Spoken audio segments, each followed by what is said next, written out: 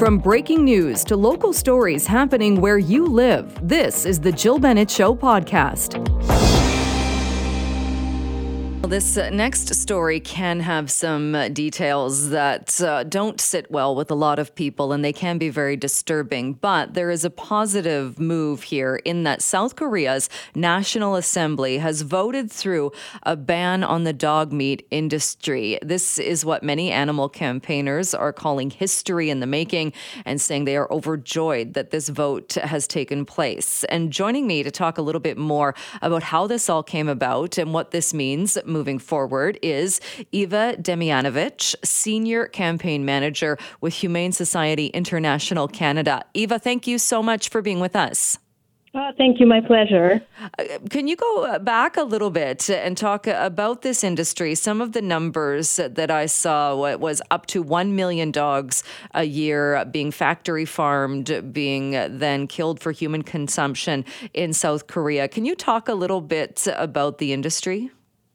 Absolutely. So 1 million dogs would be an official number of registered dog meat farms that have a permit to exist. But we know that there are actually many more of these farms that are illegal that also breed and slaughter these dogs. So we believe this number is actually really higher. We have teams on the ground that have witnessed, just the frequency of having these dog meat farms and operating them in an illegal manner. Having myself been in Korea and closing down these farms, I can tell that the number is probably much higher and that the conditions in which these dogs were housed were horrible. So this is really incredible to know that soon there will be an end to it. And is the main concern, is it the conditions and how the dogs are treated, how the dogs are slaughtered, or is it the fact that we're talking about dogs to begin with? Well, the conditions are actually awful. So there's really real cruelty and neglect involved in this industry because the animals are bred for this purpose. They are born in a cage and never leave this cage until the day they are slaughtered. And we've seen cages that are packed with animals, so the animals have no way of moving. There is very little food, water, for sure no fresh water for these animals. We've seen them very emaciated, just hurt, injured, sick, all of those issues coming from the conditions in which they were housed. And we've closed down about 20 of these farms and rescued over 2,500 of these animals, and cared for them afterwards because we brought them to shelters across North America and in Europe. So our teams have cared for them and rehabilitated them and placed them into homes. So we know all the impacts that these animals had from the conditions that they were housed. I know that your organization, as well as others that are opposed to this, have really been fighting to try and shut it down for several years. Going back and looking at that fight over the past few years, what do you think has changed? Has the opinion of these dog factories, has that changed? Has it been because, do you think people are learning more about the conditions, about the things that you just described? Yes, I think there's many factors that led to this historic moment of an actual ban. And we've seen just the perception change over time. So there was definitely a movement within South Korea of a new generation that does not practice eating dog meat, that this is a very older tradition. So we started with this, new generation that doesn't consume the meat, but also that lives with dogs as companion animals. More and more South Koreans have pets at home that are dogs. We estimate, I think, it's about 6 million dogs that live in houses. And I believe there must have been a change in the perception of this animal, making the link between the animal at home and what's on the plate. So there was probably a cultural change, and we've seen with time, a lot of pressure from the public, with demonstrations on the streets asking for a change and for a ban on this industry. It's a dying industry. There's less and less consumption of the dog meat, so farmers are also stuck with animals and not making a lot of profits from the practice. And 10 years ago, we would have not hoped for this to actually happen, for a ban. But moving, forward 10 years later, we see that the government is on our side and actually passed the ban. So it's just incredible for us. Are there other countries that have done that as well, where once dog meat would have been considered a delicacy, or there was a big market for it, and we've seen that change? Yes, so there are other countries that have banned dog meat consumption or just the dog meat industry. There are varying, legislation and varying degrees of enforcement of this legislation. So South Korea is not the first one. We hope that it's going to lead to other countries just adopting similar legislation. But what was different with South Korea is that it's the only country in the world that actually breeds dogs for human consumption. In other regions of the world, what we see is street dogs being catched and then slaughtered, whereas in Korea, there was actually a breeding production of these animals, so they were bred on the farm and slaughtered afterwards. So with South Korea now in 3 years banning this practice, we will no longer see dogs being bred for this purpose. So it's actually saving lives. And you mentioned 3 years. So it's a 3-year phase out of this industry. And I know there will be compensation for many of those who were in this industry. Do you think that's a good outcome? Yes, I believe it's a very good outcome and a very good timeline. 3 years is not that far away, and what we expect is that many of the businesses, restaurants, and dog meat farms will close way before the deadline. So we will start to see operators closing down their practices and just taking advantage of the fact that the government is supporting transitioning the farmers to another livelihood. So subsidies will be administered. That's what we believe will happen. And we've been seeing this happen for the past years with our model of shutting down the farms, where we helped farmers transition to a different livelihood. So we know that they will probably start doing that very soon. And do you think that this, I know that when we're talking specifically about dogs, and like you mentioned, they are, for many people, companion animals, that we're seeing countries where maybe they hadn't been pets as wide as they are now. They're becoming more and more playing that role. When we talk about that, and again, the treatment and some of the conditions that you and members of your group found the dogs in, does it also then open up, or at least have other conversations in scenarios where pigs, which are very smart animals, maybe are treated poorly before they are slaughtered, or some types of sea life as well? Does it lend or lead then to those conversations as well? We hope so. We certainly hope so. All animals deserve compassion, in our opinion at HSI. And many of them are still facing cruelty on a daily basis. So we, as an organization, campaign for all animals who suffer in the food industry to basically fight this cruelty, and we campaign for an end to the cruelty. We encourage a global transition to more compassionate food choices, such as eating more plant-based. So we do hope that it's going to just make people think about what they eat and the conditions in which these animals are raised. And one other question about this, I know that there are penalties that are going to come in as well as these changes are phased in during the next 3 years, penalties of fines and other things. Do you think that is enough of a deterrent, that this will be effective, this will actually shut down this industry?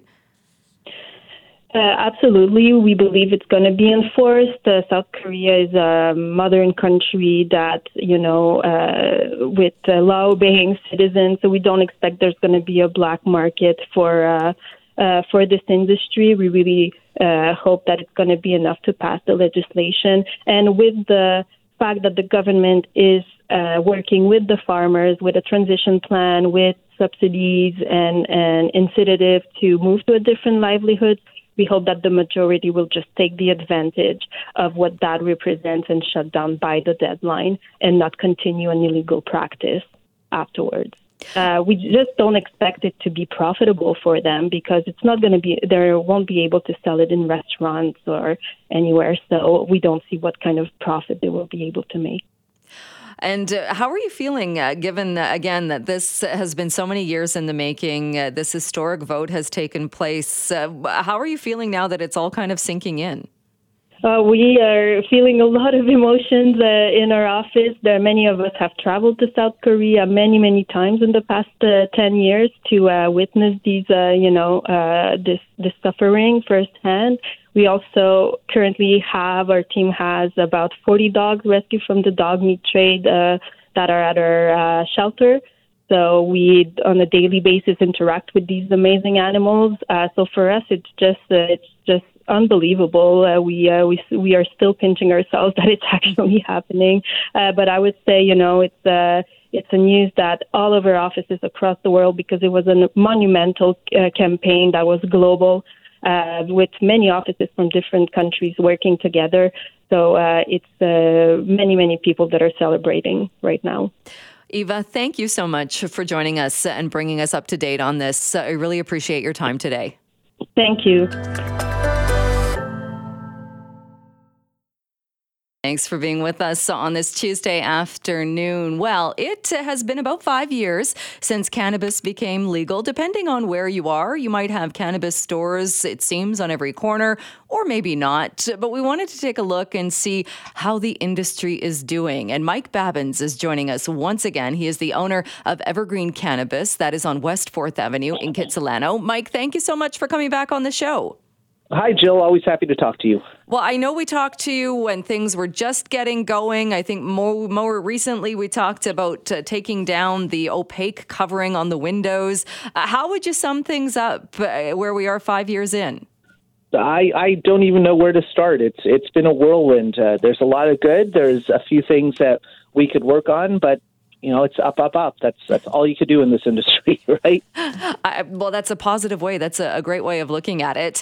Let's start then. Are there things that have unfolded as far as legal sales and going from when it was kind of the Wild West? There were stores that, even though they had business licenses, it wasn't actually legal to be operating. That got worked out. How has it been kind of the red tape side of things and running a cannabis business?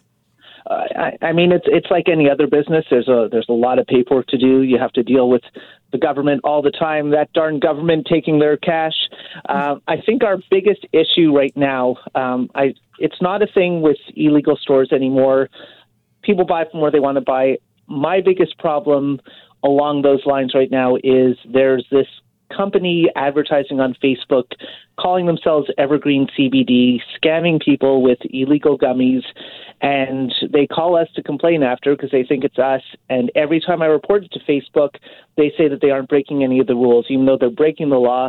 They're using my name, and I'm not even allowed to have a Facebook account for a cannabis store. So that's where we're at now, dealing with bots who don't want to help me.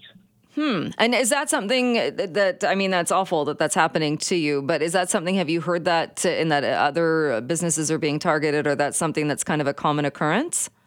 I think it's just because we have a name that works really well for it, but I don't know what your social media feed is like, but all I see is advertising for, I've seen mushrooms being advertised on Facebook. So one thing I want to warn anyone listening to is do not buy any cannabis products off of Facebook. It's not legal. It's random sketchy sites. You could lose your money, and there's nothing I could do to help you when that happens. So please be really careful when an ad pops up online. Well, wasn't that kind of the whole point or one of the points of legalization and having the business licenses and having the stores like yours, in that people wouldn't have to purchase from those types of vendors? That's what I thought, but apparently they're still out there. And apparently, the big companies are working very hard to make sure we can't read news on their website, but they don't care about other things. How big of an issue is it, do you think, then, as far as the illegal ads or the bots taking business away from you? I wouldn't say in any way it's taking business away from me. That's not my concern at all. I don't think anyone who would fall for that is someone who'd walk into a store and ask questions. My concern in that is that people are getting ripped off and they're getting dangerous products. Right. That's the big deal. At one point they were saying David Suzuki is advertising these. I don't think David Suzuki, was really concerned about, losing any money over that, but his face is being used for a dangerous product, and he's someone people trust, right? Yeah, no, and I remember kind of hearing about that in that particular case. You raise an interesting point, though. Do you think that the way it rolled out and the rules that still govern and are dealing with cannabis, it is different? And not to say it's even in the same family as, say, alcohol, but alcohol, there are advertisements on this radio station, on other radio stations. They can put them out there. Would it be different, do you think, if cannabis could also be advertising publicly the way alcohol retailers do? Or online gambling casinos, right? Have you tried watching a hockey game recently? It's a little outrageous what they get away with, but we aren't allowed to even go on social media and dispel myths. I think that's a problem. I personally don't want cannabis to be advertised the way alcohol is, because it's ridiculous. I'd prefer alcohol were scaled back, and I'd really prefer gambling were scaled back. But there has to be somewhere in the middle. Either we have to be on the same playing ground, or it all has to come back, because, again, people could post these illegal ads on Facebook. People could say whatever they want on Twitter or XYZ, whatever it's called these days, and we can't go and rebuke that because of the marketing restrictions against us. So the lies get out there, and there's no one to tell the truth. Why is it? Remind me why it is that cannabis, which is now and has been for several years now a legal product, why can't you advertise? I wish you could answer that question, Jill, because, we have an elementary school a few blocks from here, and I don't think any of the parents are worried about their 8-year-old kids coming in buying cannabis from us. I don't think that's a huge concern. But it doesn't seem to be a concern that I can't watch a hockey game with my kid without worrying about him being normalized towards gambling. Right, is it because cannabis falls under a different ministry or a different set of rules? It's clearly not in the same category as, like you say, gambling or even alcohol. Yeah, and I don't see why it would be different. I guess it's because it was illegal for so long, and I guess it's because we're the first, G20 nation to actually legalize it, and they wanted to make sure they didn't mistakes along the way. But as we're talking about now, we're 5 years in. I don't think anyone's hair has turned purple. I don't think kids are running rampant in the streets. I think, if anything, they said that teenage cannabis use has gone down with legalization because it's not as exciting for them anymore. So I don't understand why we're treated so differently.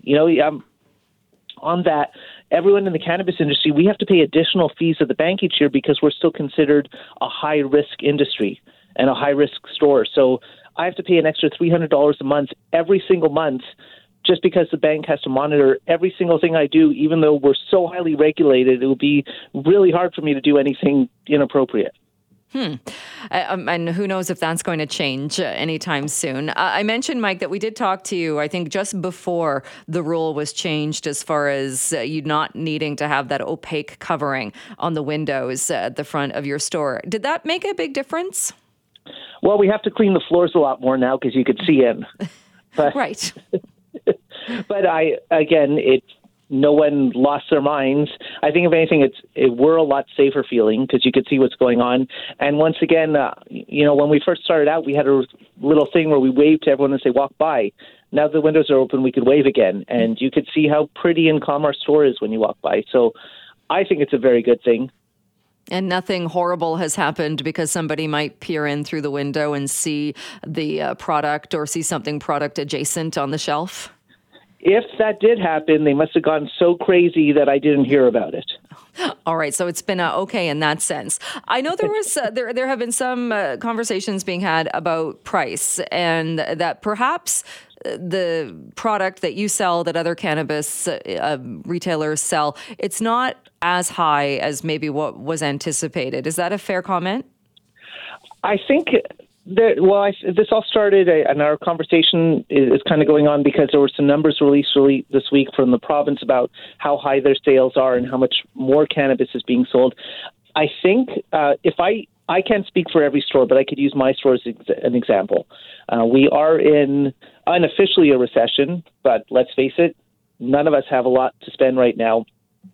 People's consumption habits don't really change, especially when they're stressed, but their financial habits do. So the same person who used to come in every few days and buy 3.5 grams for about $30 now will come in once a week and buy a full 28-gram bag instead in bulk. And our 28-gram bags start at $80. Our most high-end ones are still $145. So if you're spending $30 a time, then you're spending about $240 a week. Now you're spending $80 to $140. So more cannabis is being sold, but there's less money coming into our pockets. There's less money growing into the growers' pockets, which is the most important things. But technically, there's more of it being sold and more money coming into the province. And because people are buying in more bulk or more bulk quantities? Yeah, exactly. It saves them a lot of money, but they still get the same amount. There's also the other people who buy the pre-rolled joints. So, they'll buy just 1 or 2 joints a day, so they're going to spend $10, $15 again instead of that $30. Interesting. What about the quality of the product? Because I remember as well when this was all unfolding, there were some concerns of people saying, well, maybe the government issued or the government regulated product isn't going to be as good as what I'm used to or what I've been getting all along. How has the quality been? It took a while. It took a while to get away from the big growers and to get back to the small ones. Right now, it's as good or better as it was before legalization, in our store anyways, because, it's kind of like there's the big beer companies. I hate equating to alcohol, but it's the easiest way to do it. So there's the big beer companies, and then there's your local craft brewery. And most of the stores do work with the big companies. They have little deals between them to carry their product, and that stuff is acceptable. We, at Evergreen, we work with all the small BC mom-and-pop growers. And so we get fresher bud. We get it delivered directly from them. We have to pay more in taxes and fees, which I don't understand why we have to pay more to the government when they aren't involved as much. But most of the cannabis on my shelf right now is grown by the same people who were growing it before legalization. And when you talk about your customers, your clientele, have you seen, or do you think in the past 5 years, has it grown from people that in the past maybe never tried cannabis, weren't interested, but now that it is this legal substance and there are stores like yours, storefronts and such, are more people trying it? Do you know anyone in Kitsilano who has never tried cannabis? I don't know a lot of people in Kitsilano, but maybe not. It is the old hippie neighborhood, so we're a bit different with that. But yes, we do see a lot of people who never tried it before who are coming in because they've heard about CBD or they're trying to reduce their alcohol intake and someone suggested this to them. Or there's a lot of people who said, I had a bad experience back in college, but maybe you could help me try it at the proper dosage or what's right for me. So there's a lot more curiosity than there was, that's for sure. And where do you see the industry going now? Here we are 5 years in. Where do you see it going from here? I don't know, because I didn't see where I'd be 5 years from now. I'm just looking towards tomorrow at the most. I'm hoping that in the province of BC, we get this tax situation figured out and things become a little more reasonable. I'm hoping we're allowed to have a bit more of a voice publicly, and I see a lot of stores closing down over the next few years because a lot of people put a lot of money into it thinking that they were just going to get rich overnight. I'm sure you remember everyone was talking about the new green gold rush, invest into this, invest into that, and people who didn't know anything about the industry pumped their life savings into it, and we're seeing those stores open and close. So I think we're going to see a bit more of the madness, and then everything even out and calm down, and then it's just going to be a normal. There's a shop on my corner, just like the bakery, and just like the pub, and just like the pizza place, and I hope it has good pizza. And then I suppose we have these conversations all over again, or we see this repeat with things like mushrooms? I don't think so. There's a lot of talk with mushrooms, but mushrooms and cannabis are two different, products completely. And I don't think mushrooms are going to be legal for quite a while, because it took long enough for cannabis. And if I know nothing about cannabis and I go and I smoke too big a joint, I'm going to go to sleep. If I take too many mushrooms, I could do something really stupid. So they're going to be really, really slow and careful with that. And I don't see it happening as soon as people think. If anyone on social media suggests to invest in their mushroom company, don't fall for that, please. Learn from this industry and what we've seen here. Mike, we'll leave it there for today, but thank you so much for your time. It was great to chat with you again. Call me anytime, Jill.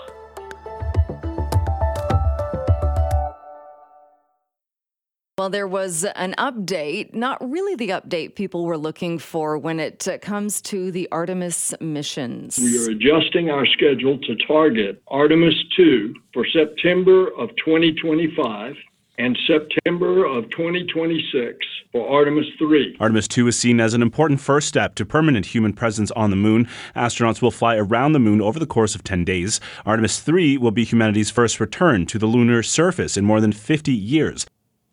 That first voice you heard there was NASA Administrator Bill Nelson, and that report from Global News. So what does this actually mean as far as this mission, and how significant is the delay? Andrew Ferreira is joining us now, Speaker's Chair with the Royal Astronomical Society of Canada, Vancouver Centre. Andrew, thank you so much for joining us today. Hey, thanks for having me, Jill. When you look at this announcement and hear this announcement, how significant is it that the mission has been delayed?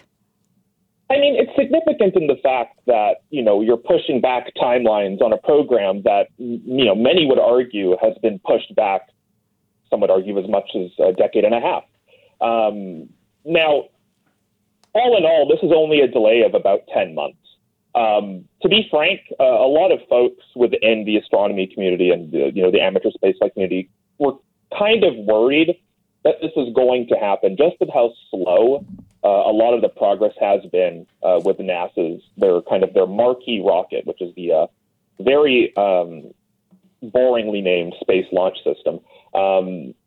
It is a hulk of a rocket. It's huge. It's a skyscraper with explosives strapped all around it. This has been in development for years and years, but it is not the kind of rocket that NASA has publicly said they want to keep using. That being said, sunk cost fallacy, they've doubled down and they're going to use this rocket. And a lot of the problems come from, not only the cost to refurbish and create these rockets, but they actually announced in the press conference that one of the key things that they noticed was actually with the crew module. Now, you might remember with the Apollo missions, the Eagle lander was the crew module. It was the actual part of the spacecraft that would go down to the lunar surface.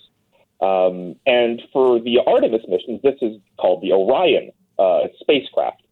Now, when it was re-entering Earth in its first test mission a couple of years ago, NASA scientists and engineers found that a little bit too much of its ablative coating, so its heat shield essentially, had burnt off on re-entry. Now, this heat shield is supposed to burn off. That is what it does. But the fact that it burnt off a little too much made engineers a little bit worried.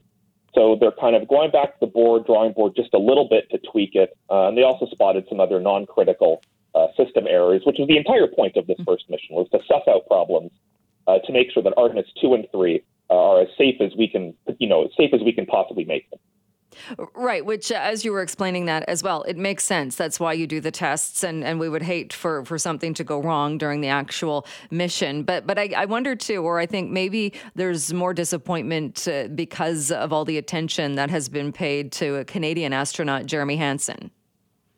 Absolutely. And I mean, the big loss here is the waiting, because Jeremy Hansen was lined up to become the very first ever non-American to leave near-Earth orbit. Right? He was slated to be the first ever non-American human being to enter deep space. Now, he's still slated to do this, and of course, the training will only continue.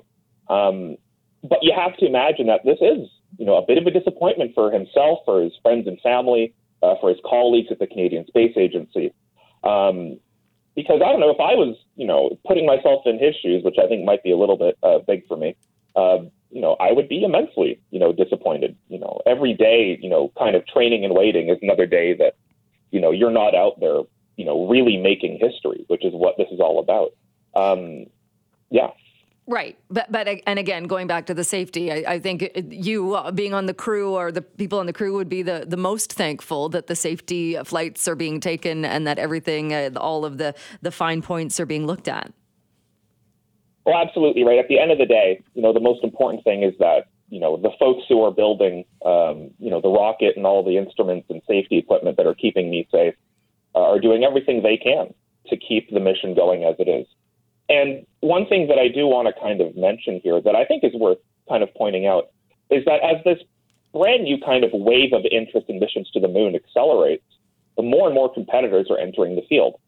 Just the other day, a private company named Astronaut launched a private moon lander to the moon.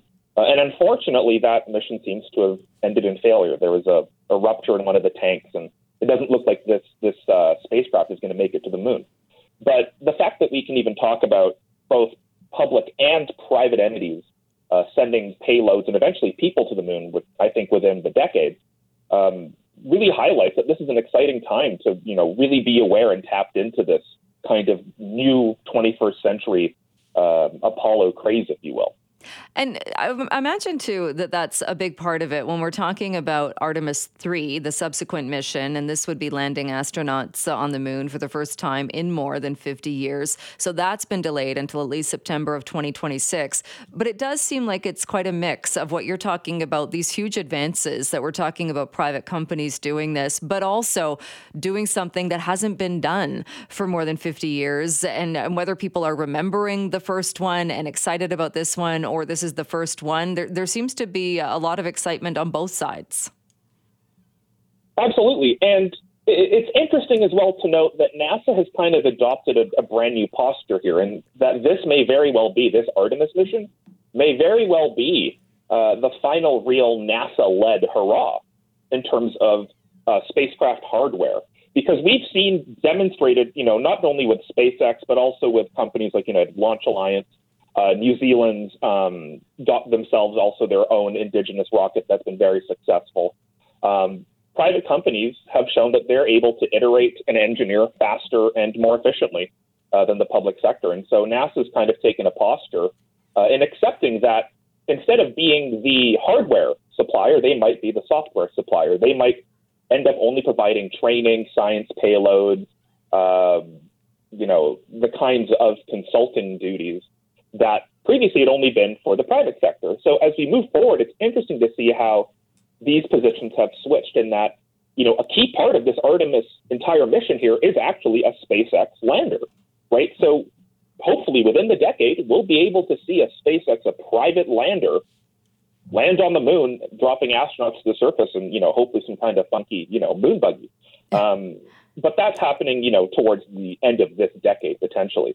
But I just like to note that it's interesting that the tables have kind of turned, where the private sector is taking off literally, and NASA's kind of taking a backseat. It is interesting when you look at it that way. Are you surprised at all at how much, or was that kind of always anticipated when it became possible, when the private sector could be more involved? That's what we would be seeing. I think that once. And it really came down to SpaceX breaking the mold. Now, SpaceX wasn't the first private company to, really, launch rockets and all that. But they were the first ones to do it on such a large and loud scale. One thing that people have lauded SpaceX for, and other companies that have followed, is their complete and utter transparency when it comes to their engineering. They don't hide what they're doing. They document it. They welcome, journalists, enthusiasts, and amateurs to go to their launch sites and watch them put stuff together. They elaborate what they're doing, with even the electrical stuff, with testing different types of heat shielding tiling, with iterating all sorts of different types of procedures. They're extremely open about that. And the fact that this has happened has captured a lot of people's imagination, because now the space industry and space itself is no longer this kind of closed room where money goes in and rockets come out. We can kind of see what's happening now. We can actually participate actively in cheering on rockets as they launch and then blow up, and then they go, well, we'll just do another one. And this has been copied over and over again around the world now, with tons of these small satellite and rocket launch companies setting up. In fact, even here in Canada, nothing is completely, confirmed yet, but I know that out on the East Coast, Maritime Launch Services is a Canadian company that hopes to, in the coming years, build a launch pad out, I believe, in Canso, Nova Scotia, to launch, to be like a provider for private launches for satellite science payloads, all that kind of stuff. So even Canada, not only are we providing astronauts and, of course, the Canada arm to upcoming missions and current ones, we're also providing a test bed and a literal launch pad for private space missions as well. And you mentioned something there, too, that I think even though there was likely disappointment today, especially if you were one of the astronauts, there is something to be said, isn't there, with that kind of being along for the ride and seeing things with the technology and being able to see how the testing is going and to see the technical issues and hear about them. And that people, maybe it's not the preferred outcome, but people still feel like they're part of it. And that's the thing. And that's one thing that I was actually pleasantly surprised by how open and transparent NASA was with today's announcement.